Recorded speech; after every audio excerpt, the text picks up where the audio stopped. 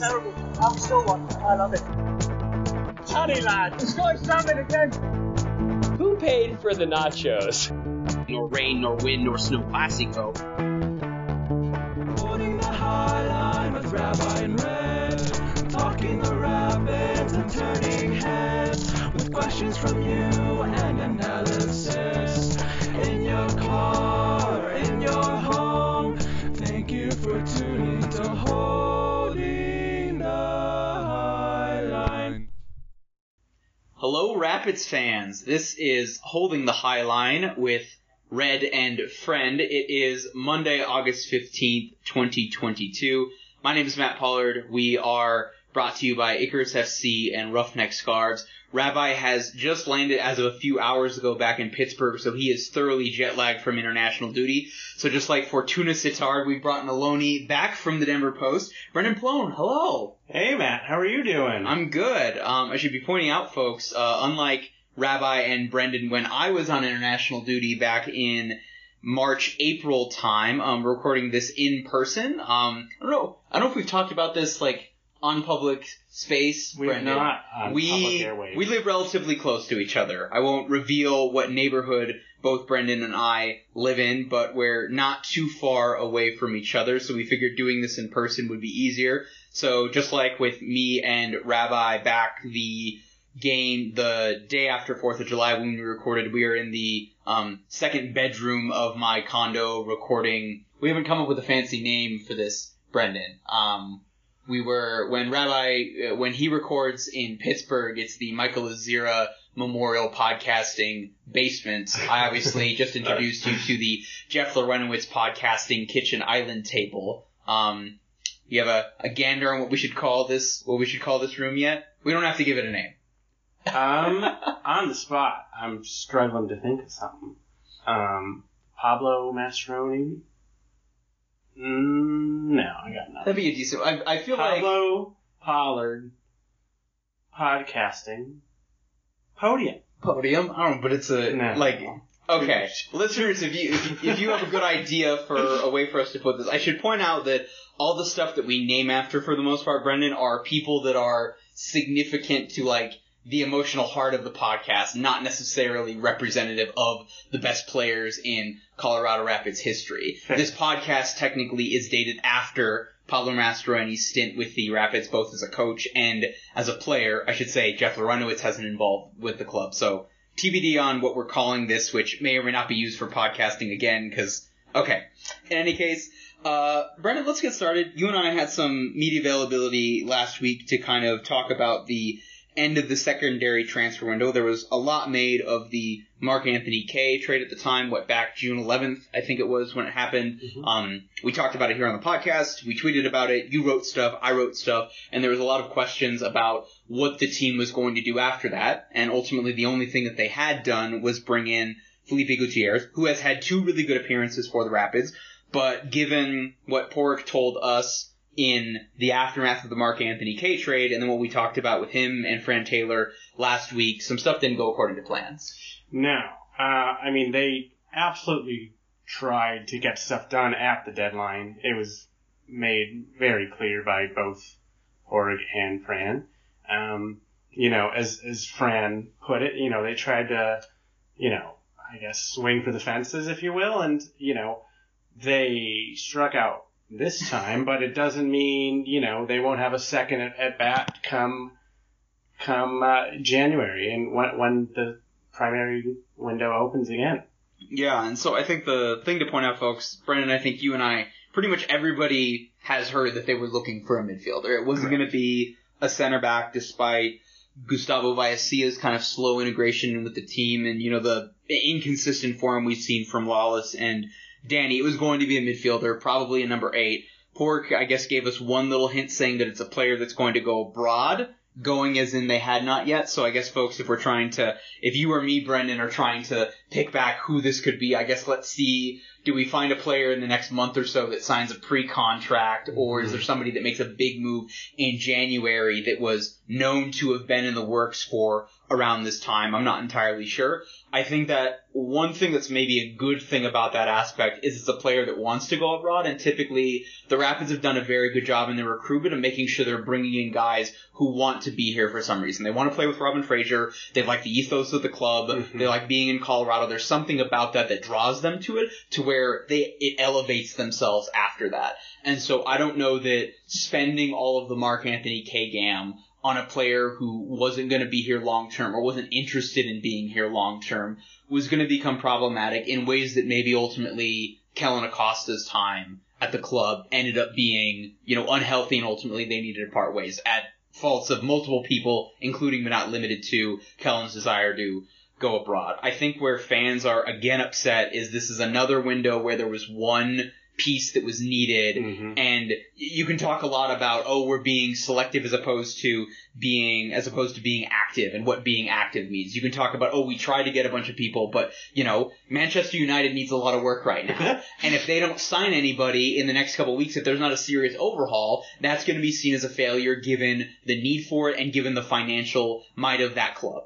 And we saw in January when the Rapids had 3 targets at striker and none of them worked out, and kind of the last option was the in-domestic, what could they get for cheap guaranteed money in Gyasi Zardes. But that's something that they've been good at. Finding good in-market talent versus trying to, look abroad. Yeah. And so that's what Porig and Friend indicated. They were looking abroad, or within MLS again.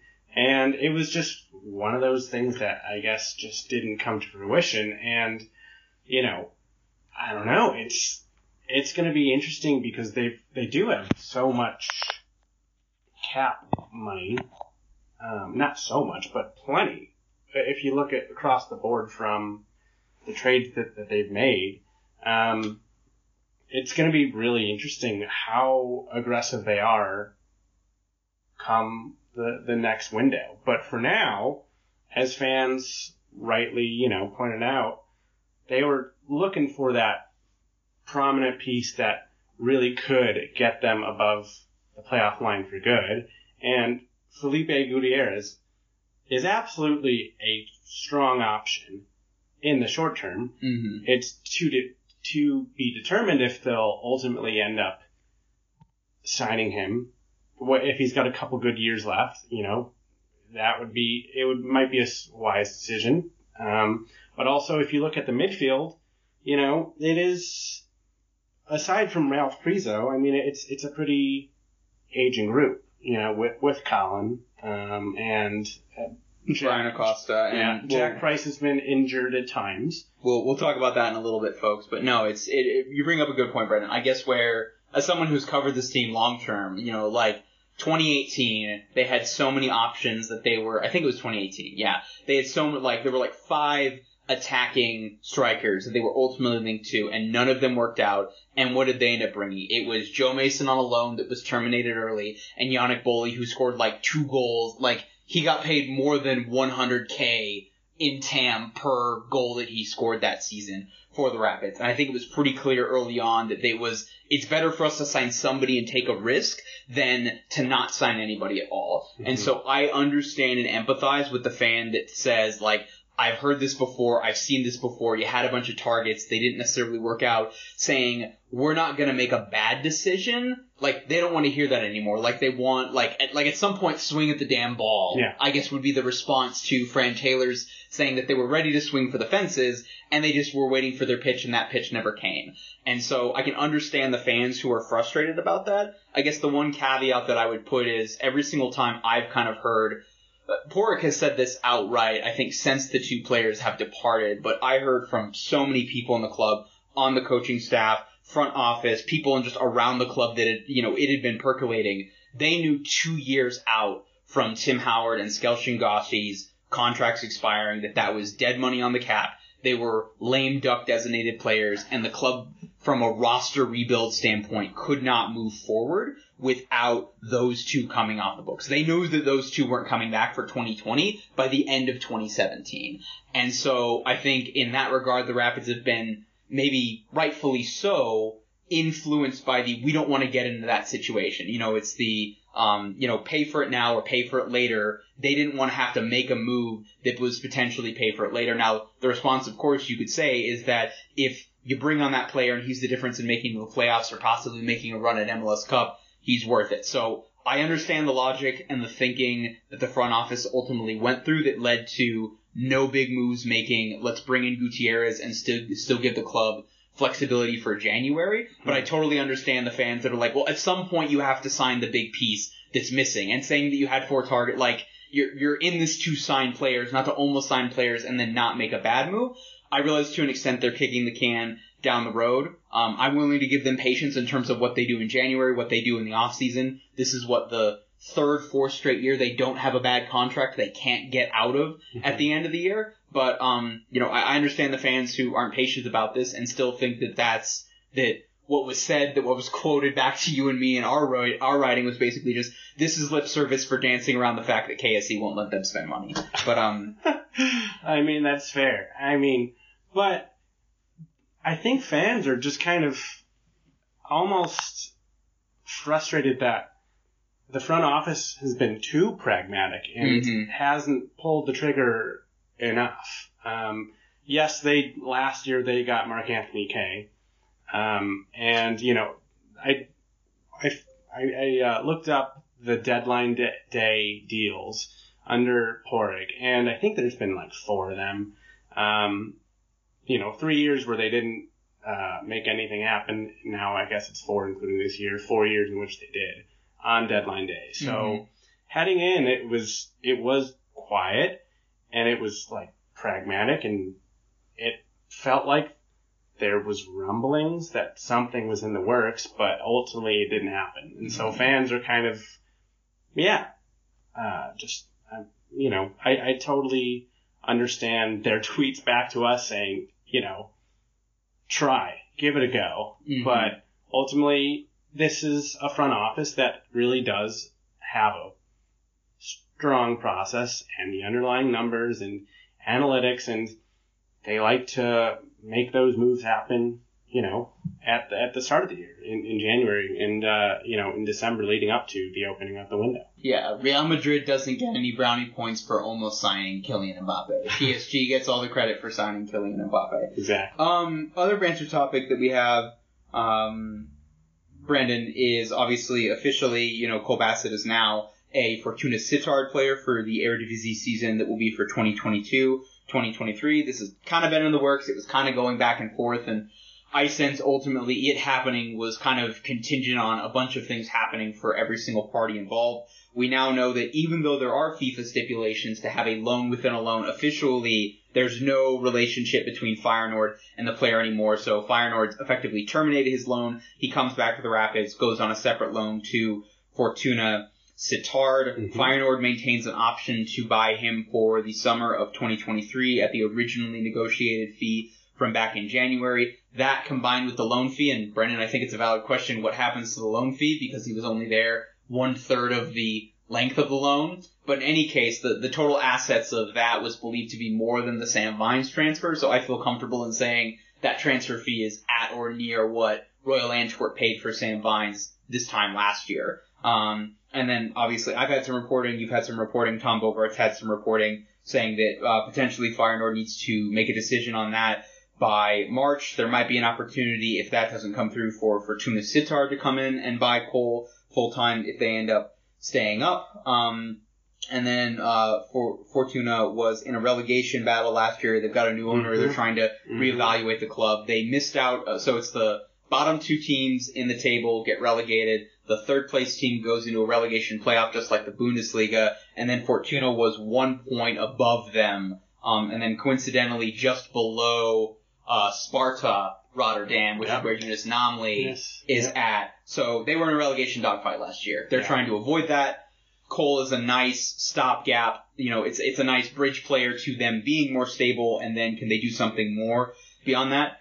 That being said, Brendan, a relegation team in the Eredivisie, is there that much of a step up in terms of going to that compared to an aspiring MLS team, I'm not entirely sure.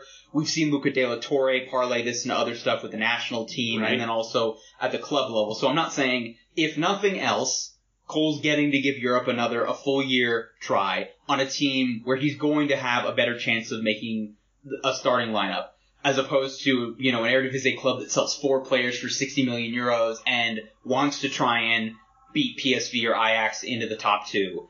And then, if nothing else, that'll be another year of data in a known quantity where I don't think that European teams, they have enough data on what they know Cole Bassett is in MLS. They need to see him try and do it in Europe for a team that's going to be relying on him. Mm-hmm. That's good for Feyenoord, that's good for Cole, that's good for other teams that might be interested.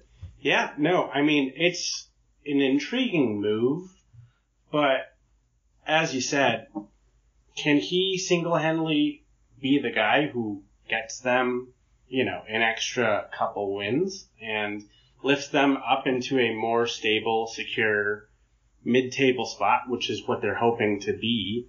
I don't know. I mean, he's never had an opportunity to get a chance like this where he could really make a name for himself in Europe with so many pairs of eyes on him. Mm-hmm. And that's what makes this move intriguing. And it's going to be really interesting because they're going to rely on him a ton. Mm-hmm. And maximum minutes means maximum exposure.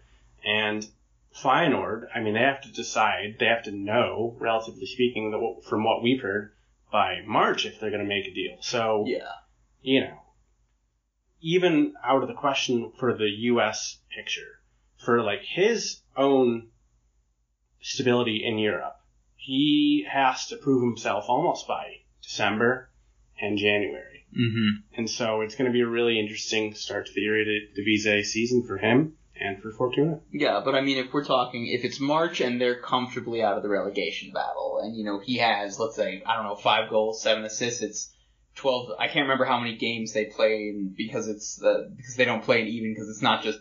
Wait, it's 18 teams, right? Yes, I think it's 18. So then 17 times 2, so 34. So if we think about that, 5 goals, 10 assists from Cole this year in MLS would have been great. Right. So if he does that, and that's the difference for them not making the playoffs, them avoiding the relegation playoff, then, I think that would be a good fit. I think the only area where I think this is a distinct negative in terms of the Rapids is, if I told you there was if I took away the name and the face and the recognition and everything, and you got what Cole Bassett is from a known quantity standpoint with the Rapids, mm-hmm. you would have been that's the piece that was missing from the midfield. If the player maybe then Brendan, maybe then Pork was pulling maybe the joke is on us is that the call was coming from inside the house because Cole wanted to go to Europe. Maybe that's it. Okay. So, us trying to plant stuff notwithstanding, I think that's the only real negative on this is that Cole would be filling in an immediate hole in the Rapids first team right now. Mm-hmm. And I think the only way that maybe this backfires is if he's an absolute dud at Fortuna, the clause gets triggered in terms of performance, in terms of certain metrics to where he comes back in January. Then if nothing else, he's a Rapids player for the start of 2023, season. But then I think at that point we can say that and then there's no interest whatsoever. I think we can say that, his European adventure is a failure. Because I think if at that point that doesn't work out, He's 21. Yeah. But I mean, that seems a bit cruel. To decide after a 1-year loan period, where, he cracked the 18, got some minutes with Feyenoord, goes on loan with Fortuna, and if it doesn't work out, immediately he's only good enough for MLS. The Eredivisie is a strong league, and I think there is some wiggle room where he could absolutely make a strong case that he deserves to be there, but it's ultimately up to Colorado whether they decide he's going to be the key piece that helps us reach our playoff dreams and goals with MLS Cup, or we're so happy for him, and he deserves to give it a go in Europe. Yeah, well, I guess what I mean by that, Brendan, is that, when we talk about the European dream, I think there's certain leagues that we think about. Obviously, there's the Big Five, and there's maybe a handful of leagues that are bridges towards that and everything. Eredivisie definitely is a bridge. Yeah. And, for Austin Trusty, for example, the championship is a stepping stone and everything. But, League One is in Europe. Could Cole Bassett be starting for Crawley Town right now? Yeah. Could he be starting for some random club in the country in, Croatia? Could he be starting next to Nicholas Mosquita in Greece? Absolutely. I think there's when we think about Europe, we have to cast off, I think outside of maybe FC Copenhagen or one of the Swedish teams that's in Europa League, none of Scandinavia counts in that category anymore. Would we say that a middle tier team in Poland is going to Europe? So I would think for that, in terms of Americans, we're talking about, if it's not one of the 5 leagues, then it's, Belgium, the Netherlands, Portugal, and everything. And if you can't work out with a full year, or at the very least, a first half of the season on a relegation candidate where in the Eredivisie where they're bringing you in, then what are all of the other European leagues saying or thinking about that and everything? At that point, if we go to random executive on a Bundesliga 2 team, we were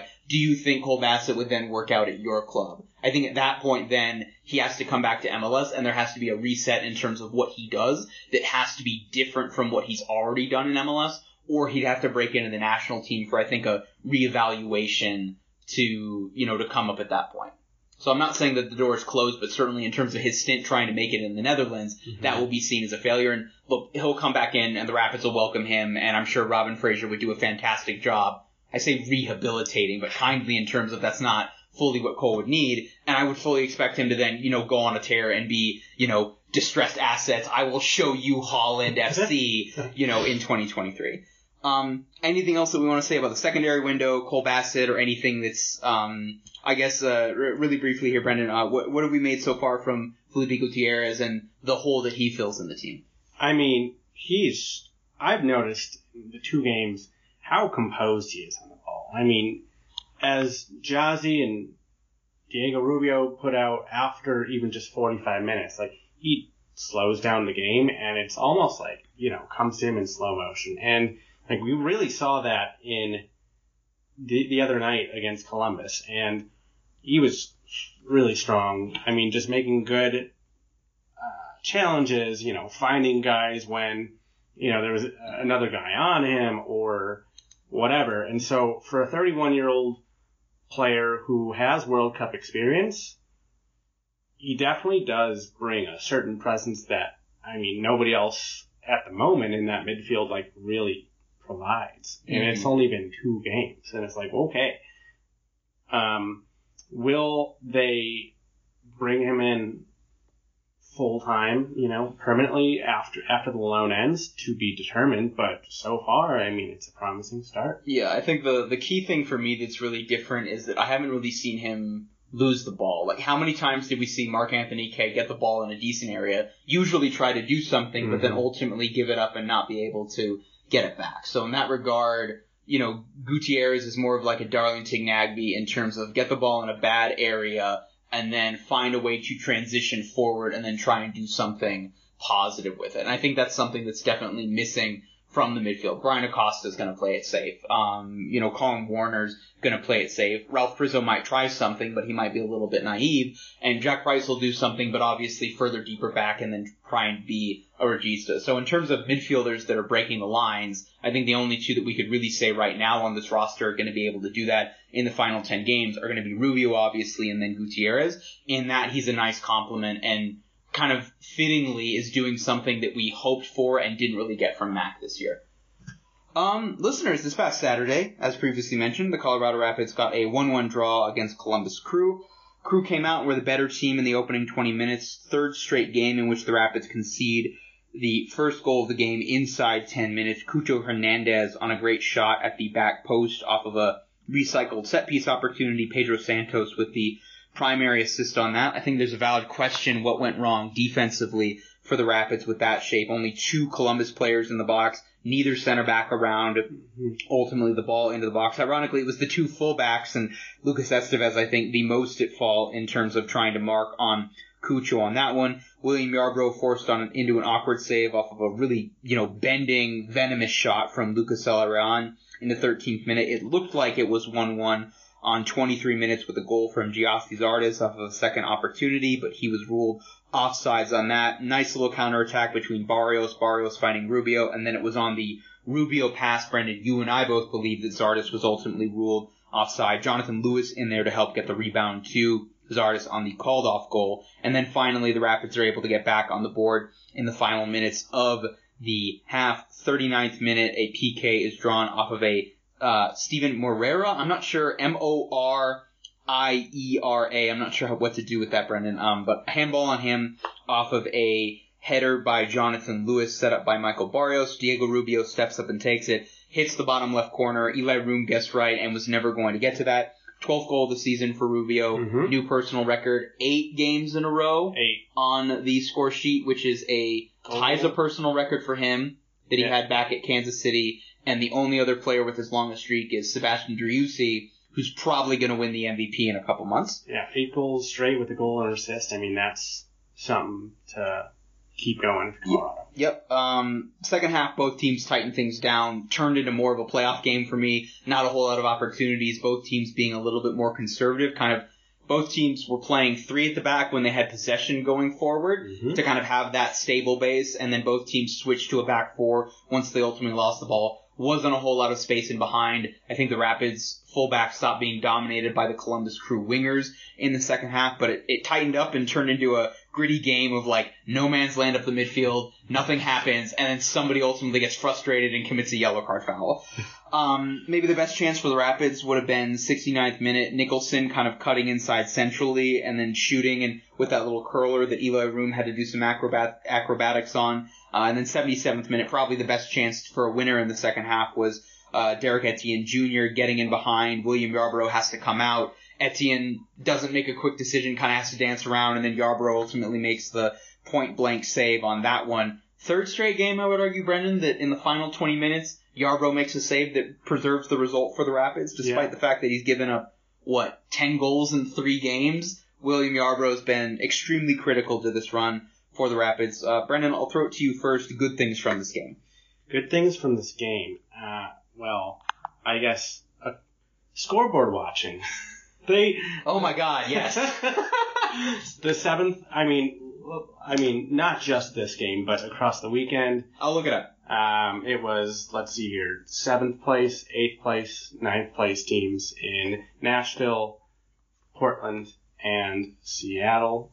All 3 teams eventually played Sunday, but all 3 lost.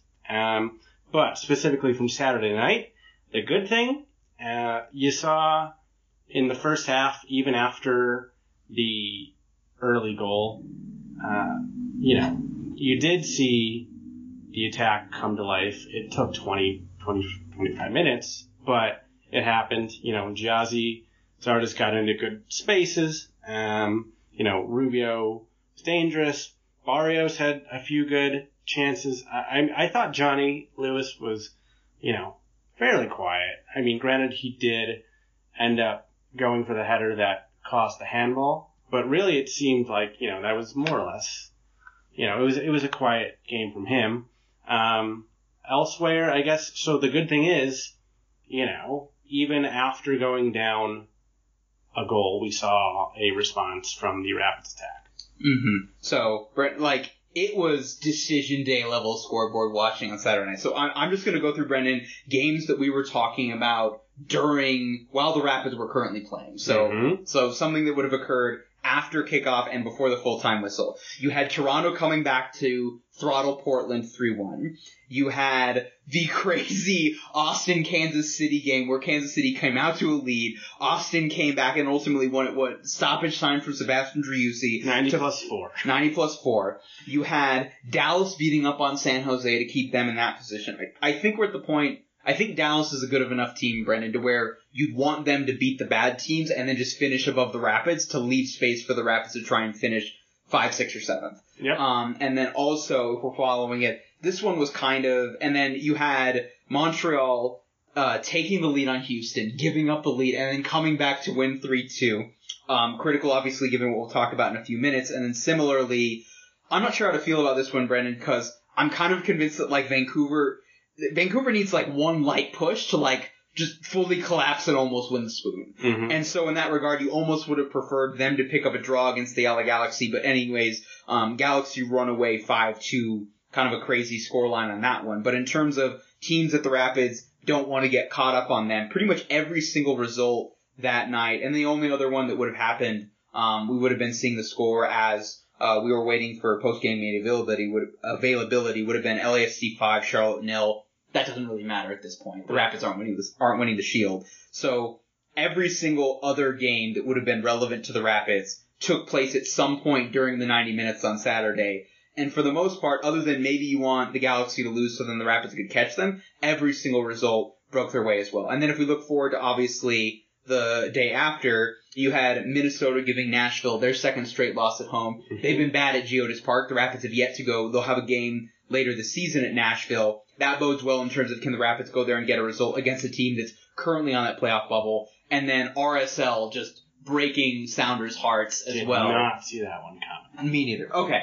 So enough out-of-town scoreboard watching. Let's get to the actual match that's relevant here. So, Brendan, my two good things, Rubio again. I don't know that he had a great 90 minutes. He certainly wasn't as good as he was against Minnesota. But I think getting the record and doing it in the way that he did, even though it was a penalty that he didn't earn, I thought was particularly emphatic. And I think just that further highlights that I think he's the attacking piece right now. He's the focal point of the offense. And if he continues to do what he's done last season, he individually will have statistical success, and that will make the other players around them better. Like, eventually Jonathan Lewis is going to score on one of these really good opportunities. Yeah. If nothing else, if Rubio keeps finding him, eventually, I don't want to call Johnny a blind squirrel per se, but eventually he's going to find the back of the net. Jonathan has had these spurts all year where it's like he's gotten into great opportunities. Sometimes he's scored. Sometimes it'll be like 4 games in a row where, he won't score, and then randomly he'll finally get the one. It's like, okay, where's that consistency? And then we don't see it for 2 weeks. Yeah. And then typically I found that when Rubio's clicking, when Barrios is clicking individually, they're on the same page, and they become force magnifiers for each other, which is a benefit. And then, I think Giassi had a tough task in this one, because as soon as Columbus switched to the back three, Colorado wasn't getting anything really in transition. If nothing else, like Zardes' role was simply, I'm going to occupy Jonathan Mensah and then create space for everybody else. I realize there's a lot of people who rightfully so will say, oh, but he didn't score and he didn't create a whole lot for himself. He gets that spacing a little bit, more right, or holds his run and everything. Mm-hmm. Maybe we're talking about a 2-1 win for the Rapids, or certainly it being a better situation at 1-1 in the 23rd minute rather than 1-1 in the 41st. minute. But, if nothing else, I think even when Zardes hasn't had a good game, he's done a good job of making himself useful to the Rapids and making himself annoying to the opponent. And if nothing else, he made it so that Jonathan Mensah couldn't do anything else but deal with Giassi Zardes. Yeah, I guess I totally agree with that, because, while he did have that goal that was waved off and, he had a couple, maybe half chances, he was a pest. And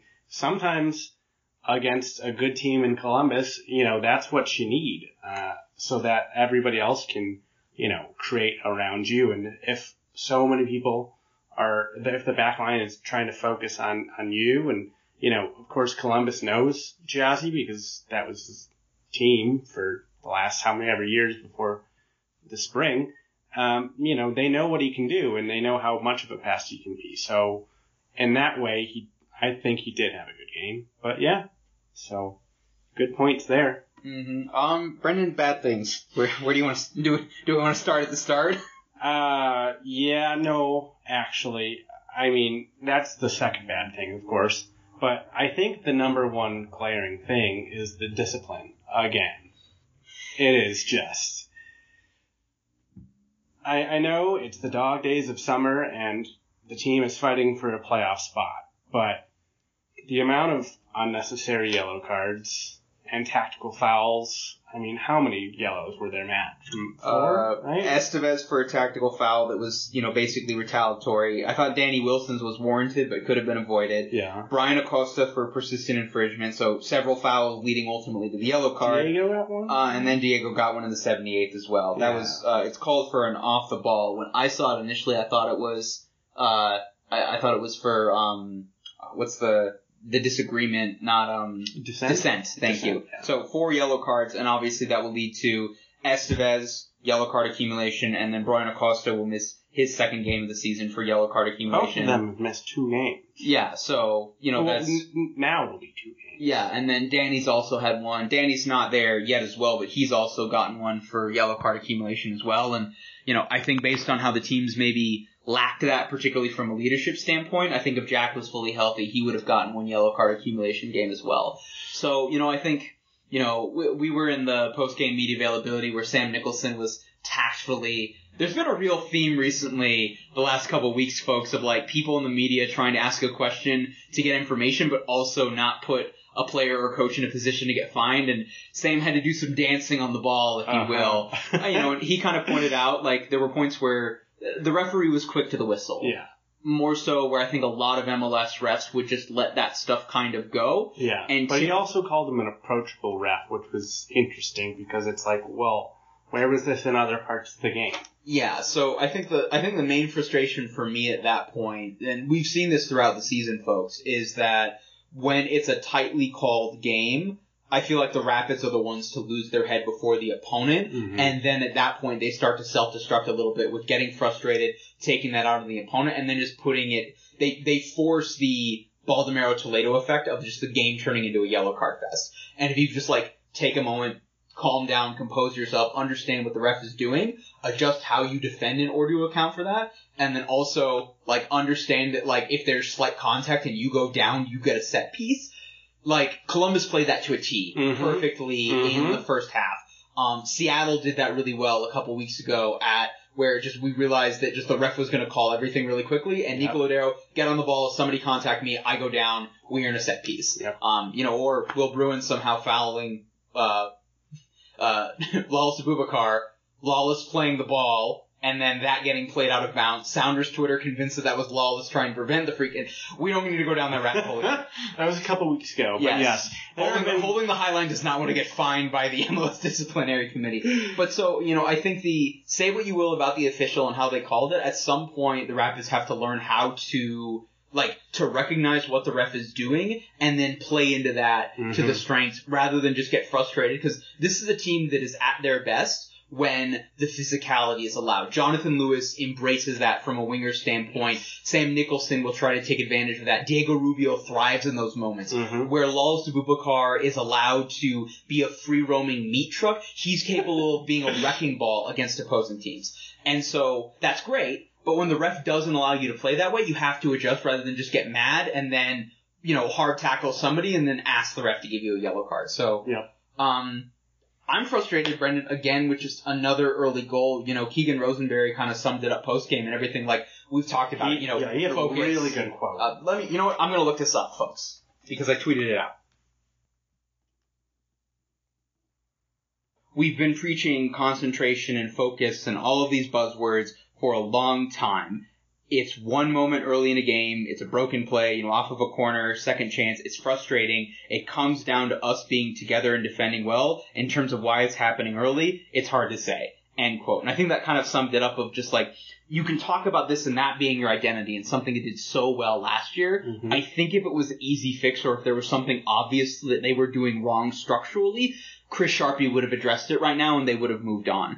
I don't know what it is, Brendan. Maybe it's all in their head. Maybe it's a self-fulfilling prophecy. Maybe they need a sports psychologist. They need to bring somebody in who doesn't eat any sugar and then can, help them come up with some mantra, full Ted Lasso style but I don't know what the answer is at this point. It's interesting though, because Robin pointed it out following Keegan, where at different points of the season, they've conceded goals at almost around the same minute mark. Midway through the season, it was, the opening 5 minutes after halftime. I think back to Houston when it was the 90th minute goal. Against Minnesota and Dallas and, I don't know. It was end of the first some half. Other team, end of the first half. So it's like, at various different stages of the season, that concentration has slipped, and it's cost the team a goal. And now we're seeing it in the opening 10 minutes. But as Robin has pointed out countless times, this team has, the character to come back from that and has shown that spirit and fighting effort. But I think he's even probably perplexed by it. And especially as a former MLS Defender of the Year, he can preach defensive principles and those buzzwords like the concentration, like the focus, yada yada. But if the communication isn't there in the moment, and if somebody makes a brilliant run behind you and gets past you and you don't communicate that, boom, there's a goal. Like what happened in Columbus. So it's just one of those weird things that I don't even know if anybody can figure out. Regardless of the trends of when they're giving up goals, Brendan, I feel pretty confident saying just this team defensively is not as good as they were last year. It's a leaky backline. And for them to make the playoffs, a lot of other things are going to have to go right if they don't fix that. Danny Wilson has regressed as a player. We've seen Lawless lose his head and just be off on particular nights. I think it's fair to say Keegan Rosenberry is having his worst, other than maybe his first year, which would have been, I think, 2017 or 2018 under Anthony Hudson, where he had a couple own goals and gave up a penalty or two. This is probably his worst. Like, normally we associate Keegan Rosenberry, Mr. Iron Man, 34 starts, 90 minutes played and everything. He's never injured. He is your lockdown guy. The opposing left winger is in Keegan's back pocket for 90 minutes, and he has not been that from the run of play, and even more so, he hasn't been that on set pieces. And, of all the players that are now on the mostly back four that we've seen this season, the one that's obviously the most liable defensively is Lucas Estevez, and you bring him in there because of what he's doing attacking-wise. But from an individual marking standpoint, he's the person that's most culpable on the goal. I think maybe ironically, if we're nitpicking this from a film study standpoint, like I'm sure Robin and Chris Sharpie already have, for the team looking ahead to the game on Wednesday, is you look at it and they kind of clear the ball initially and the defense almost doesn't reset from the set piece. Recycled plays are the recent trend that I've noticed that has killed the Rapids. I mean, they'll clear the initial ball. Granted, Minnesota, the opener there came off of a corner, but in most cases, yes, they'll clear the initial danger and then, all right, guys, we got it. And then, they lose focus and then the ball is whipped back in and goal. And it's like, okay, yeah.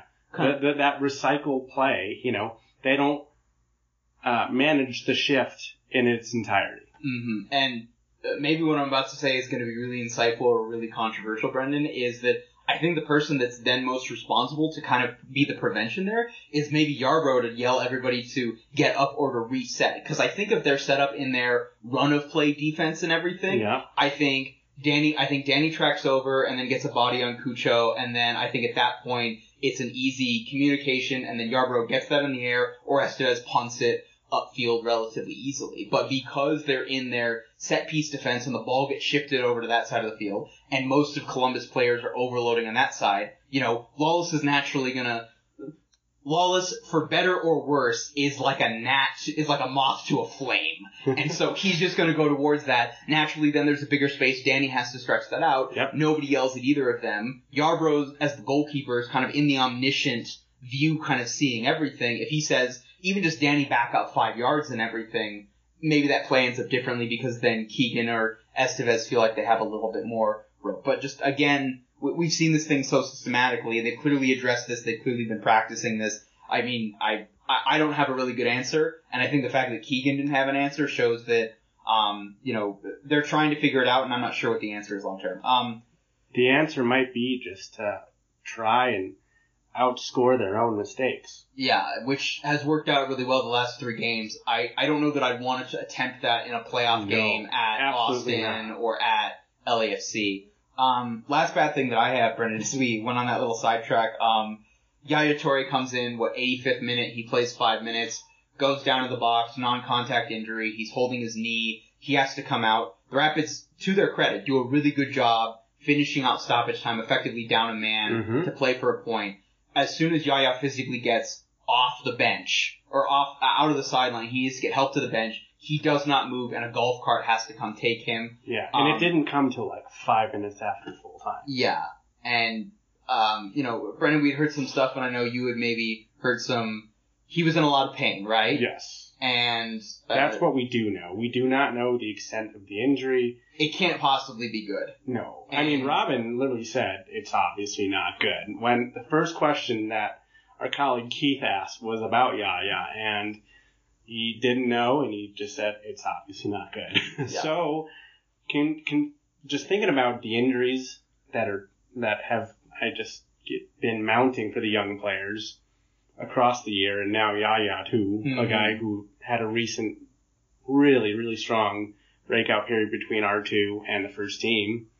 That's a big loss within the context of the season, no matter if it's a couple weeks and it's not as bad as they fear, or heaven forbid, the worst. But, let's say he was holding his knee. Yes. It was a non-contact injury in the box. Let's, worst case scenario. He did not have to charge after that ball, but he's an 18-year-old kid coming off the bench and says, go give some energy. He chased after a back pass that, that almost nobody would have really gotten to, but good for him for just giving it a go, but he got caught in the grass, and but if he thinks, he watches the film against Dane St. Clair against Minnesota, and he thinks if Eloy Room spills this, and I pounce on it and get the winner, I'm working my way into the starting lineup towards the end of the season. So I can't fault that effort, but I mean, if this is something long-term, Brendan, my daily game day tweet where I have to put out all the injured players and list all the other, we're talking potentially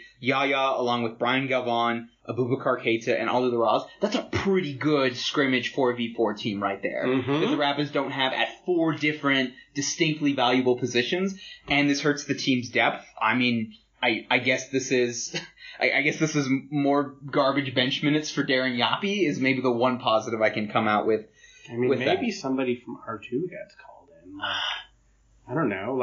I've been impressed with Yosuke Hanya, but he plays the same position as Yaya Toure, but they just played Sunday night, so probably not. But, I mean, long term, you don't know.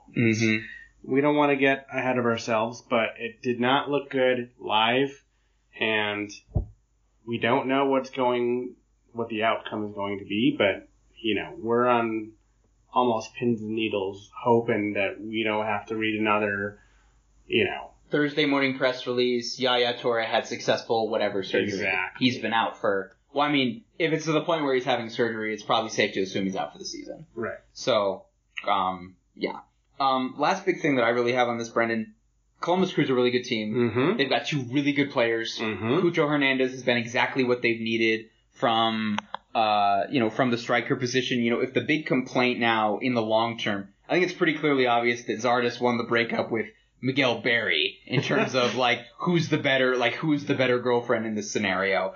But if the complaint against Gyasi Zardes is, you weren't a multi-million-dollar striker that we're bringing in from abroad, paying $4 million to acquire and $3 million a year, okay, congratulations. There's no player on the Rapids who is above the replacement of that caliber player.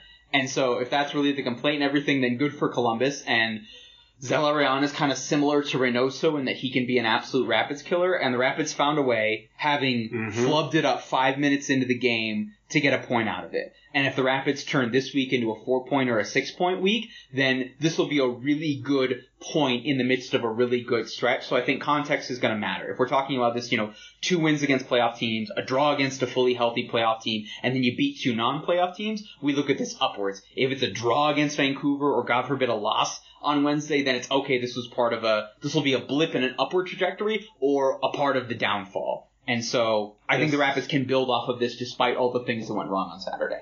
So the big thing is it's a big point in what is coming up to be a make or break week. Okay, last thing, completely nothing to do with the result or anything, Brennan. The red card in stoppage time. Oh my god. We were so confused. Yes. Okay. Red card comes to the bench. Yeah. Referee has... I don't know how you have two red cards. Red cards. Because I figured you'd only have one in each hand. Yeah. And everything. So Robin's right there. Wolvie's right there. We're not entirely sure who it's going towards. It goes to the equipment manager whose name escapes me, Brendan, but whose face I remember. I'll look this guy up. Yes. Yes. And so you talk about the confusion and then ultimately what we got from the pool reporter What was confusing question. was because Woldy and Robin were out on, the touchline area, kind of and at that time, Yaya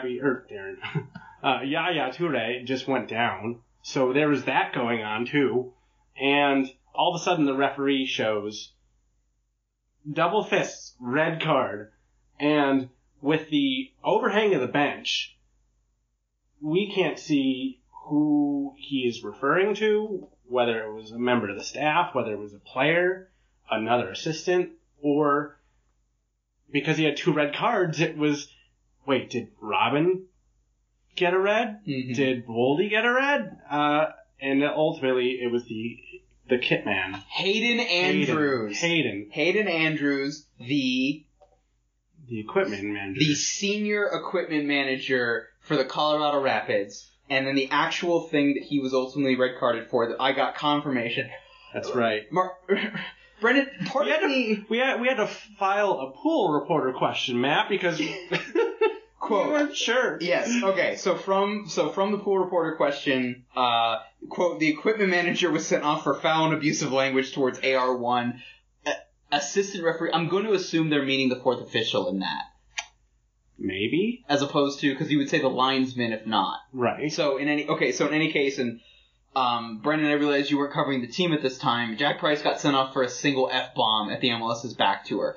I personally have, pitch side, heard Chris Wondolowski say so many horrible things that have not gotten him sent off. I've heard things from people in the know about things said by players in the Spanish language to referees who clearly spoke Spanish that have not gotten red cards for what Jack Price said there. I'm wondering what Hayden Andrews had to say to the fourth official in that one to warrant him getting a red card. Maybe it was about the injury that was going on, and he was trying to point out that Yaya was down. But who knows? I mean, yes. It's going to be an interesting travel party now off to Vancouver. Well, so I should point out there's two other people responsible for equipment, according to the Rapids technical staff page on their website. Jordan Weidman and then Gavin Reed are both listed as equipment coordinators. So I think they'll be able to manage. But, I think it's a valid question, Brendan. You've seen, baseball games when they have a brawl and a bunch of guys get thrown out, and then, eventually the bench coach is having to make pitching change decisions and then also, be the first base coach when the team is batting.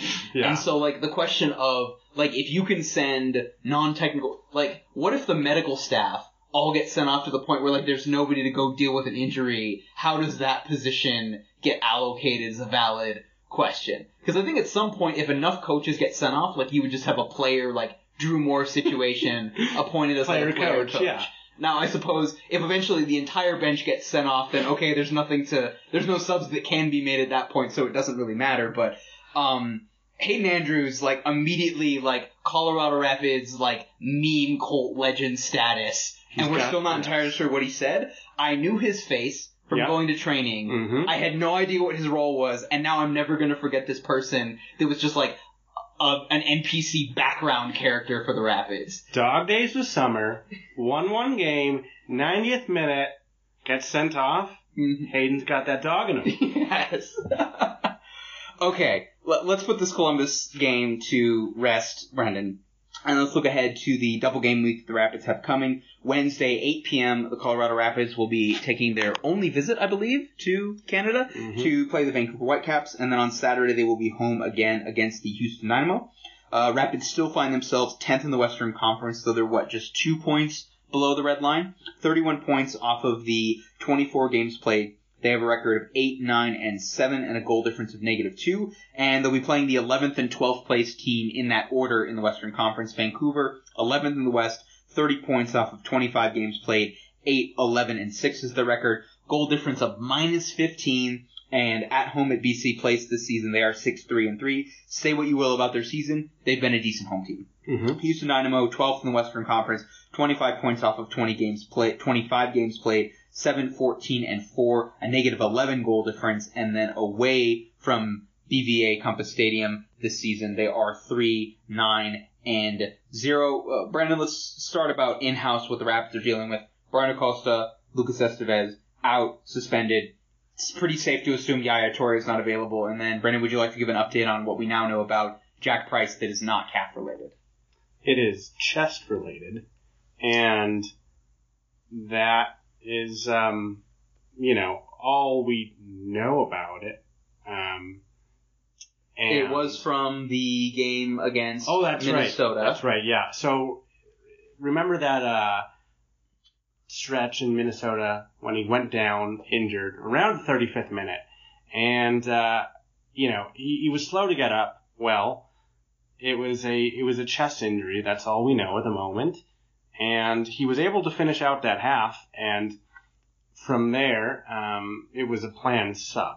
And so, what we saw in the injury report, that was certainly new from ahead of the Columbus game, but now we do know that he'll be out at least for this next game against Vancouver. So, a chest injury. We don't know much else, but the Rapids are going to have. They will continue to have to iterate on their contingency plan of not having Jack Price and what that means for the midfield.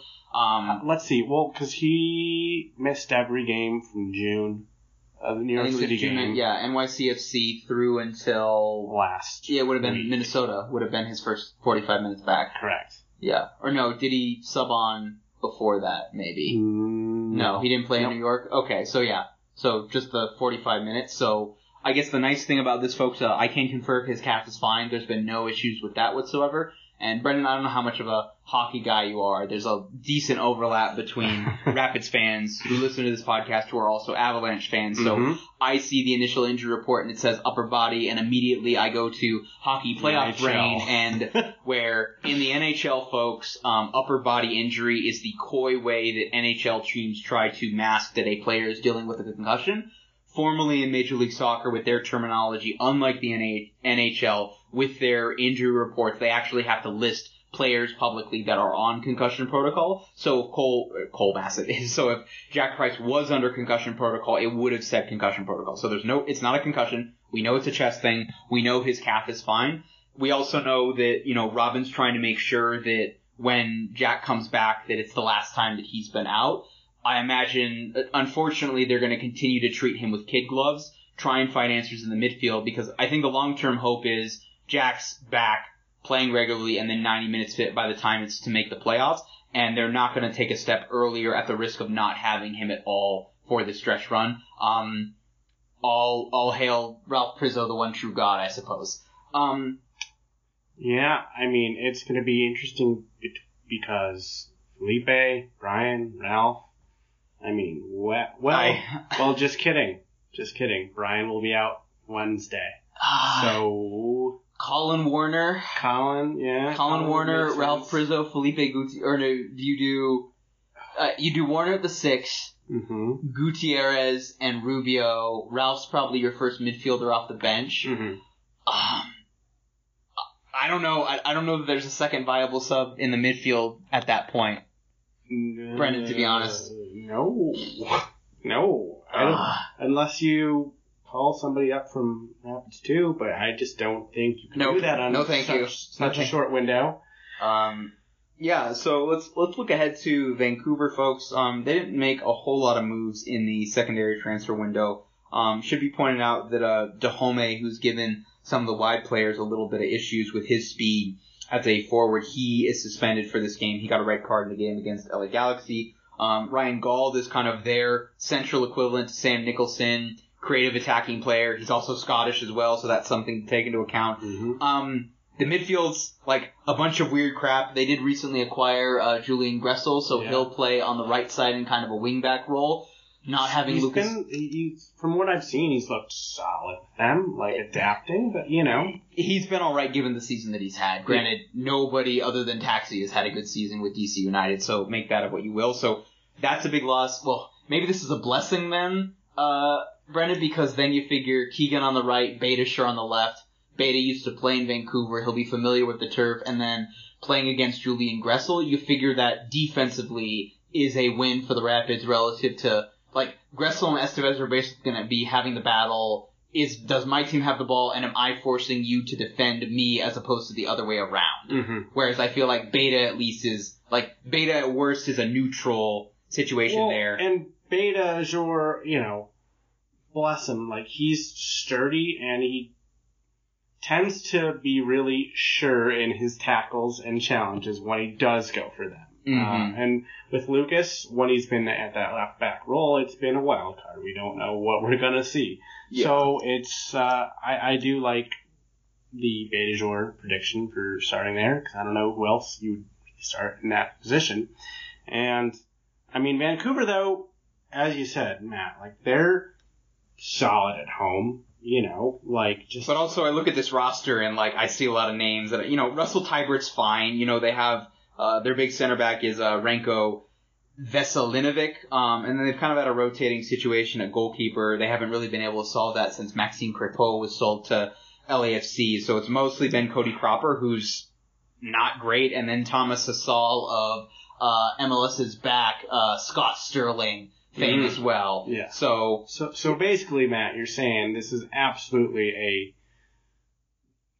doable 3-point situation. I think if there was a team that you had to play in the Western Conference that's bad and you were shorthanded, and this would be the team to have that and still try and go get a win, it would be them. It would be San Jose. Midweek, it would be Sporting Kansas City. It's midweek. It's probably not going to be exactly an electric atmosphere, but you never know. It could find a way to play into the Whitecaps' hands, but we'll see. Yeah, I'm baffled as to, like, how Vancouver's kind of fallen off a cliff, because, Vanni Sartini comes in. Yeah. He's mostly a vibes manager, but at the same time, like, they made a bunch of really good moves last summer, and basically I don't know if this is just, like, all those players really hit last season and they've, like, regressed to what they actually are, if maybe they were all secretly busts. I know Ryan Gall's been in and out of the team. Sartini's kind of played with a different formation that doesn't really suit them, but when that's kind of your main attacking player, I don't see why you would, like, you build the team around Diego Rubio being in a position to succeed. I don't know why you don't do the same thing with Ryan Gall. So I don't have a lot of confidence in this team. I think they're teetering on crashing again. Like, Vancouver is a disaster of a franchise just in terms of, like, major international city, big ownership, famed, they got put on the map by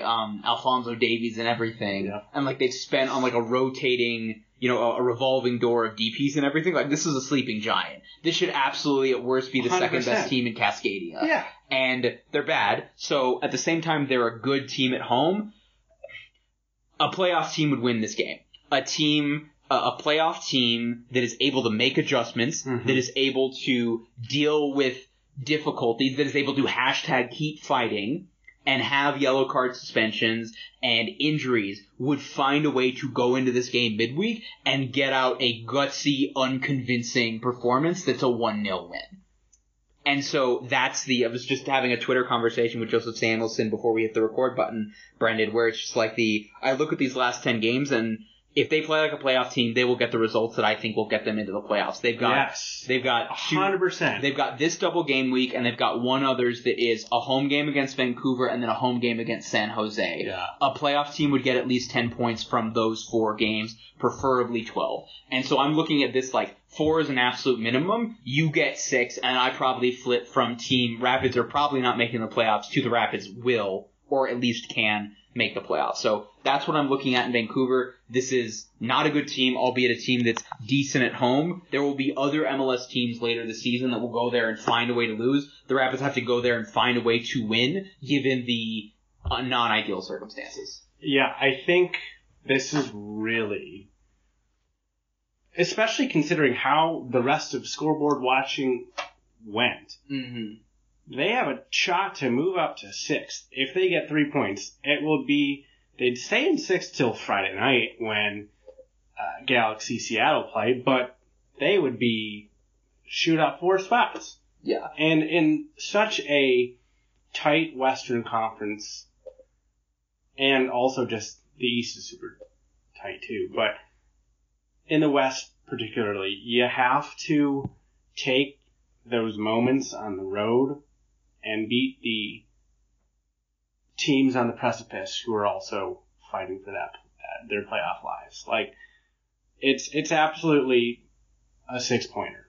Yeah. This whole week, really, it's essentially like 12 points. Mm-hmm. Yeah, so between this week and, Houston on Saturday. Yeah, so we've gone on some tangents here, Brendan. We're already over an hour, but it's a double game week, so I feel like it's worth having this conversation. So here's the remaining schedule for the Rapids, folks. So as we mentioned, Vancouver on the road Wednesday, hosting Houston on Saturday. They're at Philadelphia, at Nashville, at DC. Philly's a scheduled loss, deal with that. Nashville is finding a way to not be a good home team as a team that opened up a brand new Soccer Civic Stadium. It's 3 weeks is a long time for Wayne Rooney to make DC United less bad than they have been. Mm-hmm. But you think at Nashville, at DC, could you get a win out of that, Brendan? Could you find a way to get 2 draws? Then you've got another double game week starting on September 10th, hosting Vancouver. That's a must win. Hosting San Jose September 14th. That is a must win. Then you finish out the season September 17th, Saturday, October 1st, Sunday, October 9th, at LA Galaxy, hosting FC Dallas for the final home game of the season. Decision day, you are at Austin. The LA Galaxy are one Dejan Joveljic hamstring away from completely crumbling as well. Dallas is going to be tough because then at that point they've probably qualified for the playoffs, but they're fighting for seeding. And if that game's a win and you get a home game in the first round, that's going to be tough. Austin's probably not winning the Supporter Shield. They could be locked into second place by the time we get to decision day. Who knows where Driussi is in terms of competing for the Golden Boot? That could be a lame duck game for them. Does Wolf throw out, a rotated squad and then look to be healthy and, 90 minutes fit for the playoff game and everything? And so in that regards, you look at the 2 weeks of the easy games. This week, Vancouver, Houston. The week of September 10th, Vancouver and San Jose. If that's 10 points, and then that gets you from 31 points to 41 points, you figure, I think it was 48 points got you into the playoffs last year. 50 should do it easily. You're halfway there. You need 9 points from Philly, San Jose, DC United, LA Galaxy, FC Dallas, Austin. Can you get 9 points from those 6 games where it's 2 bad teams that you have to play on the road, potentially a Galaxy team that season is fluttering and are ready to collapse, and potentially Dallas and Austin looking forward to the playoffs rather than thinking about their final games and everything? You take care of business against the bad teams, you have such an easier schedule against the actual good teams that you have to deal with. Like, it simply comes down to a playoff team would get at least 4, preferably 6 points this week. Mm-hmm. A playoff team would get 4 or 6 points the week of September 10th. They would find a way to get a win or 2 draws between Nashville and DC. They would win. They get a win, a draw, and a loss between at LA Galaxy, hosting FC Dallas, at Austin. You straight do that, you're the 7th seed. As weird as this season has been, as so many things have gone wrong, Jack Price isn't healthy. They don't have their DP striker. Their DP striker's not in form and everything. The defense can't still figure it out. As much as, they've been inconsistent of all the little things that have not peaked to where this team has not been a fully operational battle station, you simply play like the 7th place team in the Western Conference these final 10 games, you are in the playoffs. It's literally right there. So prove it. Yes, that's what we're saying. So, on that note, Brendan, normally when we do double game week podcasts, we don't do a prediction for one game, but we'll do a points prediction for the 2. So let's look ahead to Houston, who have struggled in the second half. Yeah. They've had a lack of tailspin. Yes, they've had a lack of. I'm gonna say 6-point week. You're gonna say 6-point week. Yes. Okay, let's get to Houston itself, one thing at a time. All right. They've had a lack of a consistent goal scorer for me recently, other than Fafa Pico doing stuff in transition. Fafa Pico, basically, folks, is foreign, less good, but still really fast Jonathan Lewis. I think is a fair comparison. Yeah. And then Hector Herrera's kind of settled in to the midfield, but I think is realizing, wow, I'm on a bad team around me, and there's only so much I can do to make them less bad. Mm-hmm. So he's had some pretty good like MLS faces of the week on Getty Images if you've looked at that. I think that's going to be tough for the midfield. Obviously, I guess Brian Acosta will be a weak fit. Outside chance, I'm guessing, don't count on Jack being back and ready for Saturday, folks, but if he's able to come off the bench and help Brian potentially in the final 15 minutes, I think that would be a big up, certainly. And then maybe Ralph Prizzo as well. I think unless Hector Herrera balls out on Saturday night, I think this is a Houston midfield that can be had. We know their defense is leaky, especially in the second half. Mm-hmm. You'd have to think with them playing at altitude, they would fade as the Rapids would deal with that. Yeah. Even though, does Houston have a midweek game? I don't believe they do. I don't think so. So, okay, maybe those two things balance each other out because the Rapids have to be on the road. Let's see. Next game is? The 20th. Okay, yes. So they do not have a midweek game. So maybe those two things end up balancing it out. But this is a bad team that normally the Rapids have been able to dominate with their home games and everything. This is a team that has clear and distinct flaws and basically just don't get completely caught out on the counter or completely dominated them with Hector Herrera, like dominating you like a Reynoso or like a Ryan Gauld or a Lucas Elrayon would, and you should be able to get a result. I'm going to say a 4-point week, Brendan, but okay. I'm going to put where do you see the draw? Can I see the lineup for Wednesday night before I see that? Yeah, that's fair. That's fair. Okay. So I think I'm always an optimist, so I started off 6-point week. I'm a little less hesitant now that I think about everything, but still think somehow, some way, doesn't matter how, they'll get a 6-point week. If it's 4, I think it's more likely you draw on the road. You play for a 0-0 or a 1-1 on Wednesday, and then you go hell for leather on Saturday. Absolutely. I think would be the most likely outcome. I guess I'll go on the record here, folks, even though I've been team the Rapids probably don't make the playoffs. I will say I will be on, so I've been on team the Rapids probably don't make the playoffs. If it's a 6-point week, I will, as of Saturday night, officially be on Rapids probably make the playoffs. So I think that does it, unless there were any other big things that you wanted to say, Brendan. No. Thanks for having me on. Go ahead, go plug your stuff. You can find me on Twitter at Brendan Ploen, BrendanPloen. My stories are on the Denver Post, and while you might see some high school football stuff, as it is getting to that time of year, I am absolutely still committed to the Pids. Keep reading Matt's stuff and my stuff, and thanks for reading us all year, Rapids fans. Yeah. And it's been great being getting my second cap tonight. Yeah. Rabbi, I forgot to ask you this, Brendan. We've talked about this off podcast, but you were at Marquette when the recently retired Axel Huiberry was there as well. Yes. What do you remember about him as a college soccer player? Well, that was my freshman year, and that was his senior year. And they started off that year as like a top 10 team in the country, and Axel was just everywhere on set pieces, like on both sides, and it was so good. Still probably the best player in Marquette soccer history to come out of the program. Just a really good guy, and everybody in Marquette loved him, and so he is a Marquette legend as well as a Pids icon / cult hero / legend. Mm-hmm. So, were you, being in journalism, were you covering the team at all that year, or did you cover the soccer? I covered the team my junior and senior year, and let's see here. When the year after I graduated, they had 2 guys get drafted by Dynamo and New York Red Bulls, but they are both playing in the USL.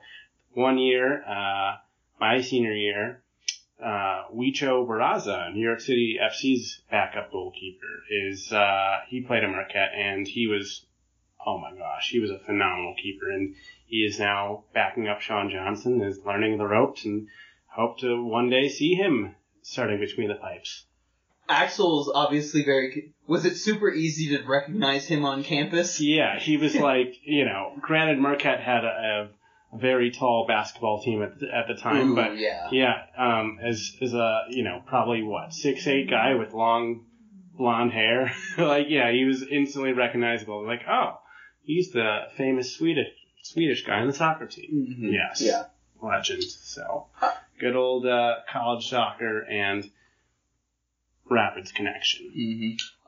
I want to thank our two sponsors, folks. Roughneck Scarves are an official scarf supplier of Major League Soccer, USL, and US Soccer merchandise. Get your custom scarves for your group, team, or office at roughneckscarves.com. And they might be dropping some merch. I don't know if you saw, Brendan. Supposedly the USMNT World Cup jerseys are leaking on Twitter, and they look basic AF. Give us the wall. Okay, so, maybe they'll have some fun scarves, and maybe you can get that official scarf merchandise at ussoccer.com for a reasonable price, unlike paying $100 for a plain white shirt or some watermarked blue shirt that says Christian Pulisic on it. And then I want to thank our other sponsor, Icarus FC. Are you tired of the same old uniforms and cookie cutter templates that you get from Nike Adidas that may or may not be designing World Cup kits? Or do you want a unique or completely custom kit for your club, Sunday League squad, adult, pro team, or office? Icarus FC can help create the kit of your dreams at an affordable price. Their motto is literally any design you want. Seriously, let them design your next custom Waldo kit at IcarusFC.com. Listeners, follow me on Twitter at LWS Matt Pollard. Check out all of my and Rabbi's Rapids-related content at lastwordonsports.com/soccer and our Substack, holdingthehighline.substack.com. Read us in web form there. Subscribe to us for our email newsletter, and then also become a paid Highliner for $5 a month or $42 for the year. Send us your questions using the hashtag AskHTHL on Twitter. You can find us at Rapids96Podcast on the Twitter machine. And then if you want to get in touch in long form, Rapids96Podcast@gmail.com. Brandon, thanks for, coming on and everything. We'll be sending the check of podcast allocation money to the Denver Post, so look out for that. And listeners, we'll see you next week after a 6-point week for the Pits.